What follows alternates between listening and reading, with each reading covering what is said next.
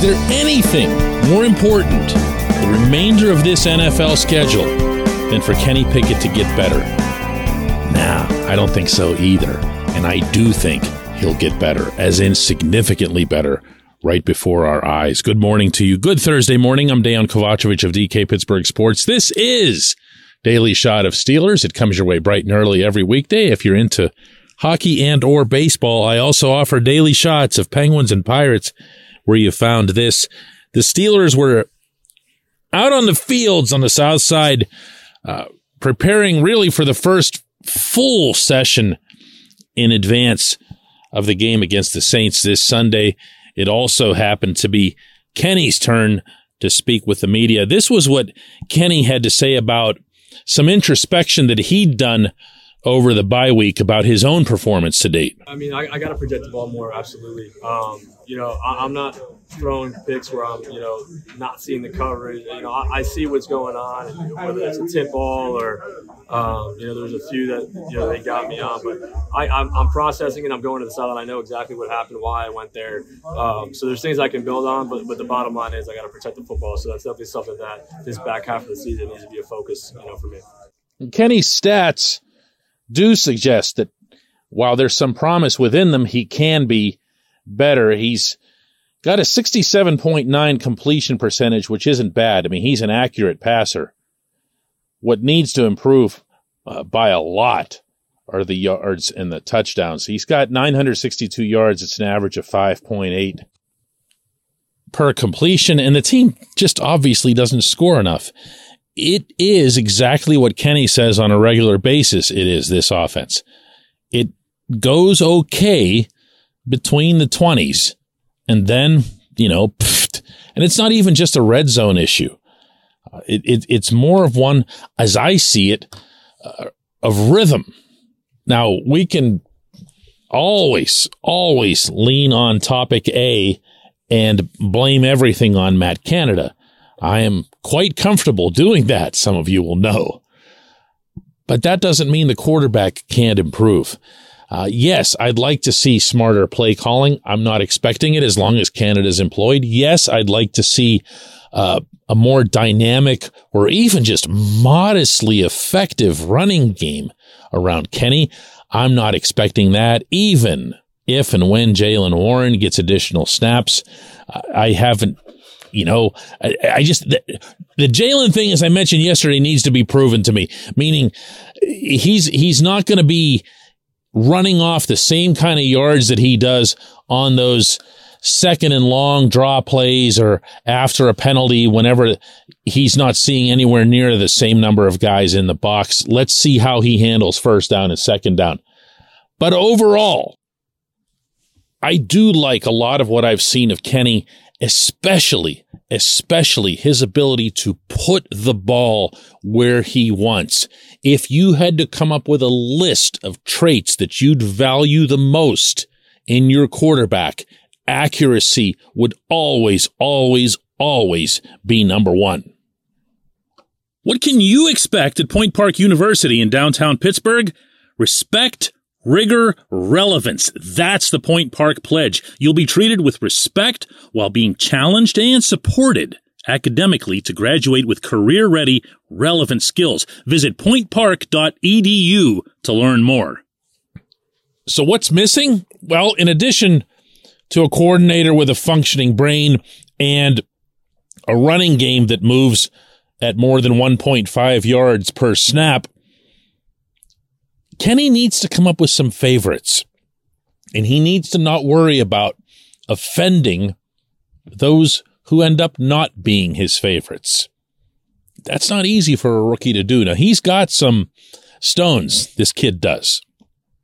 I've seen it in action. I've seen the way he conducts and carries himself around his veteran teammates. He's not apologetic to anyone for being the new guy in the room.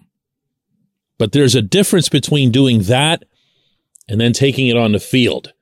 Because as anybody who actually participates in the NFL can attest, as unsightly as this might seem to a lot of you, if you're taking away their throws, you're taking away their money. And it can get a little ugly and a little personal or a lot ugly and a lot personal in some cases.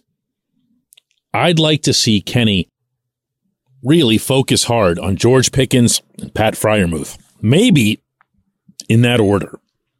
And I know that might be asking a little bit much of Pickens as well. Now, we can get excited about the catches that he makes downfield, but those aren't always there, and you're not going to see some sort of great big impact splash passing attack emerge out of nowhere, especially not with this coordinator. I hate to keep doing that, but he really does infect everything, okay?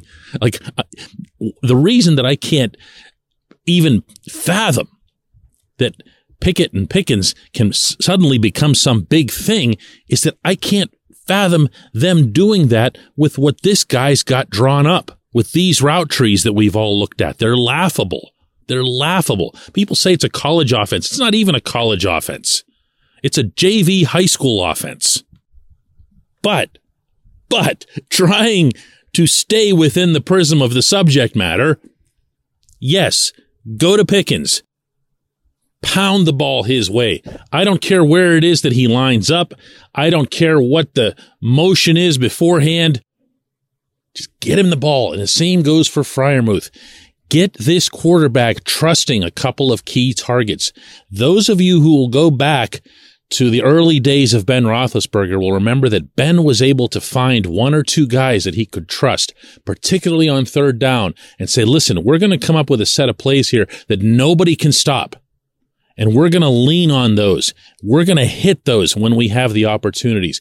So he would do that with Hines Ward, with Heath Miller, and just boom, boom, boom those guys. And everybody else was gravy. Everybody else was gravy.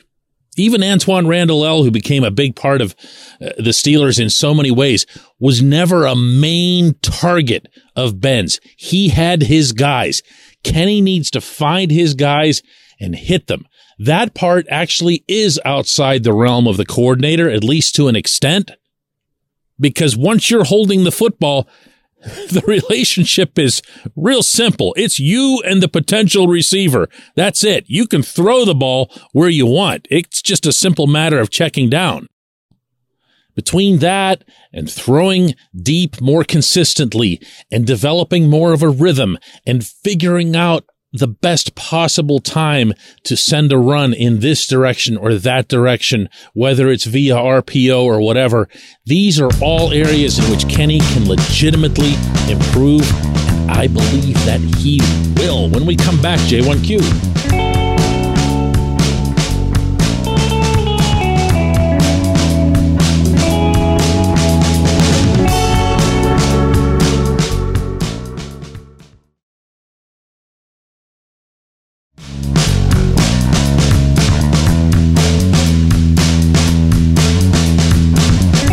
Of Daily Shot of Steelers is brought to you by our friends at Mike's Beer Bar. They're located directly across Federal Street from PNC Park. They are the one, the only, the premier destination in Pittsburgh for craft beer. More than 500 craft beers available, more than 350 of those local, and more than 80 of those on tap.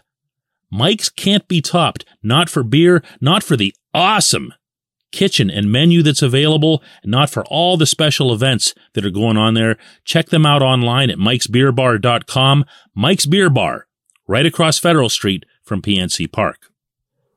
And today's J1Q comes from Scott Reisinger, who asks, I know it's only halfway through this season, but can you compare it to the 1998 and 99 seasons when the Steelers went 7-9 and 6-10 respectively? I recall that people didn't think Bill Cowher was the right person to lead the Steelers through a transition. And then they came out of that stretch to go to 3 AFC championships, winning a Super Bowl over the next 5 years. And of course, there was one clunker in there too. Scott, I don't want to dismiss your question because there's a lot of people that are trying to draw parallels for where this team is now to something from the past. There have been occasions during this 2-6 start where my temptation was to go back to 1968 the year before Chuck Noll came along. Not that I was a thing in that era, but it's as far back as you have to go for that level of failure, on a overarching scale. It's not just about the record. It's about the offense ranking near the bottom of the league, about the defense ranking near the bottom of the league, about the special teams not being particularly good, about even discipline issues and all kinds of messes. So to me, I have to go all the way back. My own recollection of the Cowher years that you cite, and I was covering the Penguins full time back then for the Post-Gazette, but it's not like I wasn't, paying attention to the football team. And I also did some football work for the PG as well, off to the side, away from the beat. But my own recollection was that Cowher was going to have the license to get done what he wanted to get done. And kind of similar to the way it is now with Mike Tomlin, you can't even picture him getting fired. You can't picture him getting replaced. And that's kind of how it felt with Cowher. Why? Pretty much the same reason. Because Chuck Noll had his job, well, essentially as long as he wanted to. You can argue here or there as to whether, he got his own way out or whether or not he was pushed out. We'll never have those answers. I'd really like to think, though, that Chuck had his own exit there after everything that he'd achieved. But with Cowher, he'd already been in place for a while. He'd already taken the Steelers to one Super Bowl that he'd have won if it weren't for Neil O'Donnell. So, we're all entitled to our own perspectives on this, but mine is different than yours. I don't recall thinking that there was some big sentiment to get rid of Cowher. There was a sense, and this was what I do recall, that he can't win the big one. That's always a dangerous mindset to have, because the hardest thing about coaching is getting to the big one, not winning it, getting there. And he was doing that time and time and time again. And it was only going to be a matter of which knock on the door was going to be the one that opened it. Look, this team's been terrible through 8 games. We know where it is. I don't think we need any kind of, let's refer to such and such thing from the past and see if there are lessons to be had. I don't know that there are. The NFL's changed a lot. And for all the suggestions that come in, and there was one just with yesterday's J1Q about why don't they just line up and smash people in the mouth?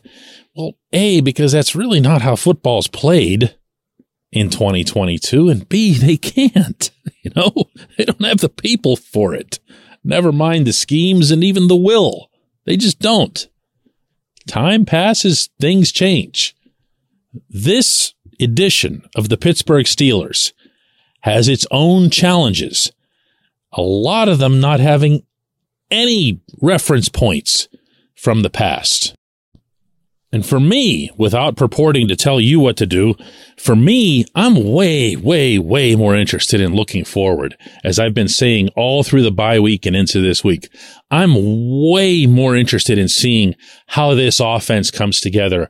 If this defense can get back to looking like it did in that first half against Cincinnati, and Myles Jack being hurt doesn't help that, but that's just an aside. If this team can come together and answer a lot of questions, meaning internally, meaning personnel-wise, meaning schematics-wise, meaning here's even more reasons to fire Matt Canada, they're going to be that much stronger heading into 2023. There's a lot of ground still to cover in this season, literally more than half of the season. Let's see how it goes. I appreciate the question. I appreciate everyone listening to Daily Shot of Steelers. We'll do another one of these tomorrow.